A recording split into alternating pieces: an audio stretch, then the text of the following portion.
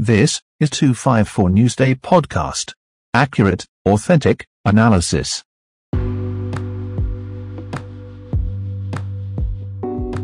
This is George Orwell's 1984 novel.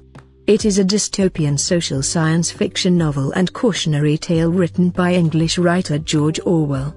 It was published on the 8th of June 1949 by Secker and Warburg as Orwell's ninth and final book completed in his lifetime. The central focus of the book is to convey the extreme level of control and power possible under a truly totalitarian regime. It explores how such a governmental system will impact society and the people who live in it. Part 3, Section 1, produced by Daniel Gathwo and narrated by Amy for 254 Newsday Podcast. Section 1. He did not know where he was. Presumably he was in the Ministry of Love, but there was no way of making certain. He was in a high-ceilinged windowless cell with walls of glittering white porcelain. Concealed lamps flooded it with cold light, and there was a low, steady humming sound which he supposed had something to do with the air supply. A bench, or shelf, just wide enough to sit on ran round the wall, broken only by the door and, at the end opposite the door, a lavatory pan with no wooden seat. There were 4 telescreens, one in each wall. There was a dull aching in his belly. It had been there ever since they had bundled him into the closed van and driven him away. But he was also hungry, with annoying, unwholesome kind of hunger. It might be 24 hours since he had eaten, it might be 36. He still did not know, probably never would know, whether it had been morning or evening when they arrested him. Since he was arrested he had not been fed. He sat as still as he could on the narrow bench, with his hands crossed on his knee. He had already learned to sit still. If you made unexpected movements they yelled at you from the telescreen. But the craving for food was growing upon him. What he longed for above all was a piece of bread. He had an idea that there were a few breadcrumbs in the pocket of his overalls. It was even possible, he thought this because from time to time something seemed to tickle his leg, that there might be a sizable bit of crust there. In the end the temptation to find out overcame his fear. He slipped a hand into his pocket. "Smith!" yelled a voice from the telescreen. 6079 Smith W. Hands out of pockets in the cells. He sat still again, his hands crossed on his knee. Before being brought here, he had been taken to another place which must have been an ordinary prison or a temporary lockup used by the patrols. He did not know how long he had been there, some hours at any rate. With no clocks and no daylight it was hard to gauge the time. It was a noisy, evil-smelling place. They had put him into a cell similar to the one he was now in, but filthily dirty and at all times crowded by 10 or 15 people. The majority of them were common criminals, but there were a few political prisoners among them. He had sat silent against the wall, jostled by dirty bodies, too preoccupied by fear and the pain in his belly to take much interest in his surroundings, but still noticing the astonishing difference in demeanor between the party prisoners and the others. The party prisoners were always silent and terrified, but the ordinary criminals seemed to care nothing for anybody. They yelled insults at the guards, fought back fiercely when their belongings were impounded, wrote obscene words on the floor, ate smuggled food which they produced from mysterious hiding places in their clothes, and even shouted down the telescreen when it tried to restore order. On the other hand, some of them seemed to be on good terms with the guards, called them by nicknames, and tried to wheedle cigarettes through the spy hole in the door. The guards, too, treated the common criminals with a certain forbearance, even when they had to handle them roughly. There was much talk about the forced labor camps to which most of the prisoners expected to be sent. It was all right in the camps, he gathered, so long as you had good contacts and knew the ropes. There was bribery, favoritism, and racketeering of every kind. There was homosexuality and prostitution. There was even illicit alcohol distilled from potatoes. The positions of trust were given only to the common criminals, especially the gangsters and the murderers, who formed a sort of aristocracy. All the dirty jobs were done by the politicals. There was a constant come and go of prisoners of every description: drug peddlers, thieves, bandits, black marketeers, drunks, prostitutes. Some of the drunks were so violent that the other prisoners had to combine to suppress them. An enormous wreck of a woman, aged about 60, with great tumbling breasts and thick coils of white hair which had come down in her struggles, was carried in, kicking and shouting, by 4 guards, who had hold of her one at each corner. They wrenched off the boots with which she had been trying to kick them, and dumped her down across Winston's lap, almost breaking his thigh bones. The woman hoisted herself upright and followed them out with a yell of "F, bastards." Then, noticing that she was sitting on something uneven, she slid off Winston's knees onto the bench. "Beg pardon, dearie," she said. "I wouldn't have sat on you, only the buggers put me there. They don't know how to treat a lady, do they?" She paused, patted her breast, and belched. "Pardon," she said, "I ain't myself, quite." She leant forward and vomited copiously on the floor. "That's better," she said, leaning back with closed eyes. "Never keep it down, that's what I say. Get it up while it's fresh on your stomach, like." She revived, turned to have another look at Winston and seemed immediately to take a fancy to him. She put a vast arm round his shoulder and drew him towards her, breathing beer and vomit into his face. "What's your name, dearie?" she said. "Smith," said Winston. "Smith?" said the woman. "That's funny. My name's Smith too. Why," she added, sentimentally, "I might be your mother." She might, thought Winston, be his mother. She was about the right age and physique, and it was probable that people changed somewhat after 20 years in a forced labor camp. No one else had spoken to him. To a surprising extent, the ordinary criminals ignored the party prisoners. The pullets, they called them, with a sort of uninterested contempt. Their party prisoners seemed terrified of speaking to anybody, and above all of speaking to one another. Only once, when 2 party members, both women, were pressed close together on the bench, he overheard amid the din of voices a few hurriedly whispered words, and in particular a reference to something called Room 101, which he did not understand. It might be 2 or 3 hours ago that they had brought him here. The dull pain in his belly never went away, but sometimes it grew better and sometimes worse, and his thoughts expanded or contracted accordingly. When it grew worse, he thought only of the pain itself, and of his desire for food. When it grew better, panic took hold of him. There were moments when he foresaw the things that would happen to him with such actuality that his heart galloped and his breath stopped. He felt the smash of truncheons on his elbows and iron-shod boots on his shins. He saw himself groveling on the floor, screaming for mercy through broken teeth. He hardly thought of Julia. He could not fix his mind on her. He loved her and would not betray her, but that was only a fact, known as he knew the rules of arithmetic. He felt no love for her, and he hardly even wondered what was happening to her. He thought oftener of O'Brien, with a flickering hope. O'Brien might know that he had been arrested. The Brotherhood, he had said, never tried to save its members. But there was the razorblade. They would send the razorblade if they could. There would be perhaps 5 seconds before the guard could rush into the cell. The blade would bite into him with a sort of burning coldness, and even the fingers that held it would be cut to the bone. Everything came back to his sick body, which shrank trembling from the smallest pain. He was not certain that he would use the razor blade even if he got the chance. It was more natural to exist from moment to moment, accepting another 10 minutes life even with the certainty that there was torture at the end of it. Sometimes he tried to calculate the number of porcelain bricks in the walls of the cell. It should have been easy, but he always lost count at some point or another. More often he wondered where he was, and what time of day it was. At one moment he felt certain that it was broad daylight outside, and at the next equally certain that it was pitch darkness. In this place, he knew, instinctively, the lights would never be turned out. It was the place with no darkness. He saw now why O'Brien had seemed to recognize the illusion. In the Ministry of Love there were no windows. His cell might be at the heart of the building or against its outer wall, it might be 10 floors below ground, or 30 above it. He moved himself mentally from place to place, and tried to determine by the feeling of his body whether he was perched high in the air or buried deep underground.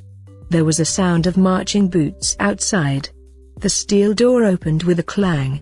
A young officer, a trim black uniformed figure who seemed to glitter all over with polished leather, and whose pale, straight-featured face was like a wax mask, stepped smartly through the doorway. He motioned to the guards outside to bring in the prisoner they were leading. The poet Ampleforth shambled into the cell. The door clanged shut again. Ampleforth made one or two uncertain movements from side to side, as though having some idea that there was another door to go out of, and then began to wander up and down the cell. He had not yet noticed Winston's presence. His troubled eyes were gazing at the wall about a meter above the level of Winston's head. He was shoeless. Large, dirty toes were sticking out of the holes in his socks. He was also several days away from a shave. A scrubby beard covered his face to the cheekbones, giving him an air of ruffianism that went oddly with his large weak frame and nervous movements. Winston roused himself a little from his lethargy. He must speak to Ampleforth, and risk the yell from the telescreen. It was even conceivable that Ampleforth was the bearer of the razorblade. "Ampleforth," he said. There was no yell from the telescreen. Ampleforth paused, mildly startled. His eyes focused themselves slowly on Winston. "Ah, Smith," he said. "You too. What are you in for?" "To tell you the truth, He sat down awkwardly on the bench opposite Winston. "There is only one offense, is there not?" he said. "And have you committed it?" "Apparently I have." He put a hand to his forehead and pressed his temples for a moment, as though trying to remember something. "These things happen," he began vaguely. "I have been able to recall one instance, a possible instance. It was an indiscretion, undoubtedly. We were producing a definitive edition of the poems of Kipling. I allowed the word God to remain at the end of a line. I could not help it." He added almost indignantly, raising his face to look at Winston. "It was impossible to change the line. The rhyme was Rod. Do you realize that there are only 12 rhymes to Rod in the entire language?" For days I had racked my brains. There was no other rhyme. The expression on his face changed. The annoyance passed out of it, and for a moment he looked almost pleased. A sort of intellectual warmth, the joy of the pedant who has found out some useless fact, shone through the dirt and scrubby hair. "Has it ever occurred to you," he said, "that the whole history of English poetry has been determined by the fact that the English language lacks rhymes?" No, that particular thought had never occurred to Winston. Nor, in the circumstances, did it strike him as very important or interesting. "Do you know what time of day it is?" he said. Ampleforth looked startled again. "I had hardly thought about it. They arrested me, it could be 2 days ago, perhaps 3. His eyes flitted round the walls, as though he half expected to find a window somewhere. "There is no difference between night and day in this place. I do not see how one can calculate the time." They talked desultorily for some minutes, then, without apparent reason, a yell from the telescreen bade them be silent. Winston sat quietly, his hands crossed. Ampleforth, too large to sit in comfort on the narrow bench, fidgeted from side to side, clasping his lank hands first round one knee, then round the other. The telescreen barked at him to keep still. Time passed. 20 minutes, an hour, it was difficult to judge. Once more there was a sound of boots outside. Winston's entrails contracted. Soon, very soon, perhaps in 5 minutes, perhaps now, the tramp of boots would mean that his own turn had come. The door opened. The cold-faced young officer stepped into the cell. With a brief movement of the hand he indicated Ampleforth. "Room 101, he said. Ampleforth marched clumsily out between the guards, his face vaguely perturbed, but uncomprehending. What seemed like a long time passed. The pain in Winston's belly had revived.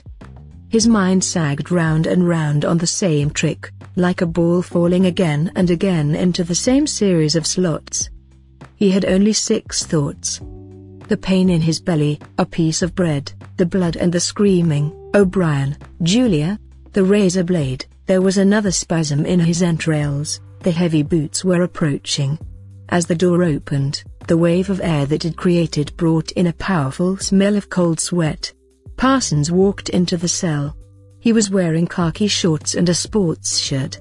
This time Winston was startled into self-forgetfulness. "You here?" he said. Parsons gave Winston a glance in which there was neither interest nor surprise, but only misery. He began walking jerkily up and down, evidently unable to keep still. Each time he straightened his pudgy knees it was apparent that they were trembling. His eyes had a wide-open, staring look, as though he could not prevent himself from gazing at something in the middle distance. "What are you in for?" said Winston. "Thoughtcrime," said Parsons, almost blubbering. The tone of his voice implied at once a complete admission of his guilt and a sort of incredulous horror that such a word could be applied to himself. He paused opposite Winston and began eagerly appealing to him. "You don't think they'll shoot me, do you, old chap? They don't shoot you if you haven't actually done anything, only thoughts, which you can't help. I know they give you a fair hearing." "Oh, I trust them for that. They'll know my record, won't they? You know what kind of chap I was. Not a bad chap in my way. Not brainy, of course, but keen. I tried to do my best for the party, didn't I? I'll get off with 5 years, don't you think? Or even 10 years. A chap like me could make himself pretty useful in a labor camp. They wouldn't shoot me for going off the rails just once." "Ah, you're guilty," said Winston. "Of course I'm guilty," cried Parsons with a servile glance at the telescreen. "You don't think the party would arrest an innocent man, do you?" His frog-like face grew calmer, and even took on a slightly sanctimonious expression. "Thoughtcrime is a dreadful thing, old man," he said sententiously. "It's insidious. It can get hold of you without your even knowing it. Do you know how it got hold of me? In my sleep. Yes, that's a fact. There I was, working away, trying to do my bit, never knew I had any bad stuff in my mind at all. And then I started talking in my sleep. Do you know what they heard me saying?" He sank his voice, like someone who is obliged for medical reasons to utter an obscenity. "Down with Big Brother." "Yes, I said that. Said it over and over, again, it seems. Between you and me, old man, I'm glad they got me before it went any further. Do you know what I'm going to say to them when I go up before the tribunal? Thank you. I'm going to say, thank you for saving me before it was too late." "Who denounced you?" said Winston. "It was my little daughter," said Parsons with a sort of doleful pride. "She listened at the keyhole, heard what I was saying, and nipped off to the patrols the very next day. Pretty smart for a nipper of 7, eh? I don't bear her any grudge for it. In fact, I'm proud of her. It shows I brought her up in the right spirit, anyway." He made a few more jerky movements up and down, several times, casting a longing glance at the lavatory pan. Then he suddenly ripped down his shorts. "Excuse me, old man," he said. "I can't help it. It's the waiting." He plumped his large posterior into the lavatory pan. Winston covered his face with his hands. "Smith!" yelled the voice from the telescreen. 6079 Smith W. "Uncover your face." No faces covered in the cells. Winston uncovered his face. Parsons used the lavatory, loudly and abundantly. It then turned out that the plug was defective and the cell stank abominably for hours afterwards. Parsons was removed. More prisoners came and went, mysteriously. A woman, was consigned to room 101 and, Winston noticed, seemed to shrivel and turn a different color when she heard the words. A time came when, if it had been morning when he was brought here, it would be afternoon, or if it had been afternoon, then it would be midnight. There were 6 Prisoners in the cell, men and women, all sat very still. Opposite Winston there sat a man with a chinless, toothy face exactly like that of some large, harmless rodent. His fat, mottled cheeks were so pouched at the bottom that it was difficult not to believe that he had little stores of food tucked away there. His pale grey eyes flitted timorously from face to face and turned quickly away again when he caught anyone's eye. The door opened, and another prisoner was brought in whose appearance sent a momentary chill through Winston. He was a commonplace, mean-looking man who might have been an engineer or technician of some kind. But what was startling was the emaciation of his face. It was like a skull. Because of its thinness the mouth and eyes looked disproportionately large, and their eyes seemed filled with a murderous, unappeasable hatred of somebody or something. The man sat down on the bench at a little distance from Winston. Winston did not look at him again, but the tormented, skull-like face was as vivid in his mind as though it had been straight in front of his eyes. Suddenly he realized what was the matter. The man was dying of starvation. The same thought seemed to occur almost simultaneously to everyone in the cell. There was a very faint stirring all the way round the bench. The eyes of the chinless man kept flitting towards the skull-faced man, then turning guiltily away, then being dragged back by an irresistible attraction. Presently he began to fidget on his seat. At last he stood up, waddled clumsily across the cell, dug down into the pocket of his overalls, and, with an abashed air, held out a grimy piece of bread to the skull-faced man. There was a furious, deafening roar from the telescreen. The chinless man jumped in his tracks. The skull-faced man had quickly thrust his hands behind his back, as though demonstrating to all the world that he refused the gift. "Bumstead!" roared the voice. 2713 Bumstead J. "Let fall that piece of bread." The chinless man dropped the piece of bread on the floor. "Remain standing where you are," said the voice. "Face the door. Make no movement." The chinless man obeyed. His large pouchy cheeks were quivering uncontrollably. The door clanged open. As the young officer entered and stepped aside, there emerged from behind him a short stumpy guard with enormous arms and shoulders. He took his stand, opposite the chinless man, and then, at a signal from the officer, let free a frightful blow, with all the weight of his body behind it, full in the chinless man's mouth. The force of it seemed almost to knock him clear of the floor.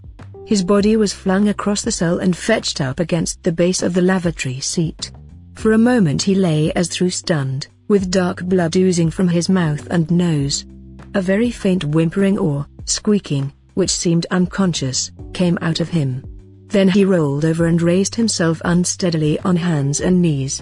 Amid a stream of blood and saliva, the two halves of a dental plate fell out of his mouth.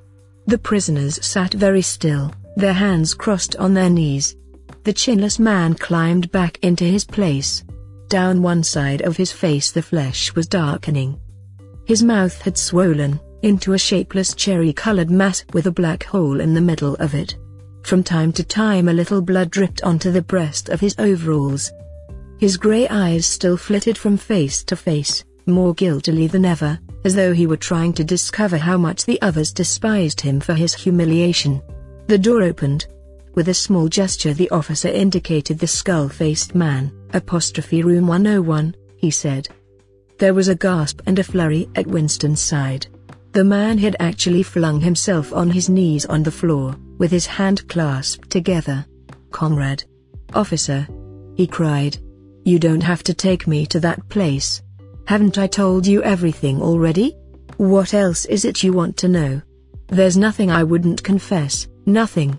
Just tell me what it is and I'll confess, straight off. Write it down and I'll sign it, anything. Not room 101. Room 101, said the officer. The man's face, already very pale, turned a color Winston would not have believed possible. It was definitely, unmistakably, a shade of green. "Do anything to me," he yelled. "You've been starving me for weeks. Finish it off and let me die. Shoot me. Hang me. Sentence me to 25 years. is the somebody else you want me to give away? Just say who it is and I'll tell you anything you want. I don't care who it is or what you do to them. I've got a wife and 3 children. The biggest of them isn't 6 years old. You can take the whole lot of them and cut their throats in front of my eyes, and I'll stand by and watch it. But not room 101. Room 101, said the officer. The man looked frantically round at the other prisoners, as though with some idea that he could put another victim in his own place. His eyes settled on the smashed face of the chinless man. He flung out a lean arm. "That's the one you ought to be taking, not me," he shouted. "You didn't hear what he was saying after they bashed his face. Give me a chance and I'll tell you every word of it. He's the one that's against the party, not me." The guard stepped forward. The man's voice rose to a shriek. "You didn't hear him," he repeated. "Something went wrong with the telescreen. He's the one you want. Take him, not me." The 2 sturdy guards had stooped to take him by the arms. But just at this moment he flung himself across the floor of the cell and grabbed one of the iron legs that supported the bench. He had set up a wordless howling, like an animal. The guards took hold of him to wrench him loose, but he clung on with astonishing strength. For perhaps 20 seconds they were hauling at him. The prisoners sat quiet, their hands crossed on their knees, looking straight in front of them. The howling stopped. The man had no breath left for anything except hanging on. Then there was a different kind of cry. A kick from a guard's boot had broken the fingers of one of his hands. They dragged him to his feet. Room 101, said the officer. The man was led out, walking unsteadily, with head sunken, nursing his crushed hand. All the fight had gone out of him. A long time passed. If it had been midnight when the skull-faced man was taken away, it was morning. If morning, it was afternoon. Winston was alone, and had been alone for hours. The pain of sitting on the narrow bench was such that often he got up and walked about, unreproved by the telescreen. The piece of bread still lay where the chinless man had dropped it. At the beginning it needed a hard effort not to look at it, but presently hunger gave way to thirst. His mouth was sticky and evil-tasting. The humming sound and their unvarying white light induced a sort of faintness, an empty feeling inside his head. He would get up because the ache in his bones was no longer bearable, and then would sit down again almost at once because he was too dizzy to make sure of staying on his feet. Whenever his physical sensations were a little under control, the terror returned. Sometimes with a fading hope he thought of O'Brien and the razorblade. It was thinkable that the razorblade might arrive concealed in his food, if he were ever fed. More dimly he thought of Julia. Somewhere or other she was suffering, perhaps far worse than he. She might be screaming with pain at this moment. He thought, if I could save Julia by doubling my own pain, would I do it? Yes, I would. But that was merely an intellectual decision, taken because he knew that he ought to take it. He did not feel it. In this place you could not feel anything, except pain and foreknowledge of pain. Besides, was it possible, when you were actually suffering it, to wish for any reason that your own pain should increase? But that question was not answerable yet. The boots were approaching again. The door opened. O'Brien came in. Winston started to his feet. The shock of the sight had driven all caution out of him. For the first time in many years he forgot the presence of the telescreen. "They've got you too," he cried. "They got me a long time ago," said O'Brien with a mild, almost regretful irony. He stepped aside. From behind him there emerged a broad-chested guard with a long black truncheon in his hand. "You know this, Winston," said O'Brien. "Don't deceive yourself. You did know it, you have always known it." Yes, he saw now. He had always known it. But there was no time to think of that. All he had eyes for was the truncheon in the guard's hand. It might fall anywhere, on the crown, on the tip of the ear, on the upper arm, on the elbow. He had slumped to his knees, almost paralyzed, clasping the stricken elbow with his other hand. Everything had exploded into yellow light. Inconceivable that one blow could cause such pain. The light cleared and he could see the other two looking down at him. The guard was laughing at his contortions. One question at any rate was answered. Never, for any reason on earth, could you wish for an increase of pain. Of pain you could wish only one thing, that it should stop. Nothing in the world was so bad as physical pain. In the face of pain there are no heroes, no heroes. He thought over and over as he writhed on the floor, clutching uselessly at his disabled left arm. That marks the end of Section 1, Part 3 of George Orwell's 1984 novel. Thank you for listening to 254 Newsday Podcast. I'm Amy and the producer is Daniel Gathwa. Goodbye and see you in Section 2.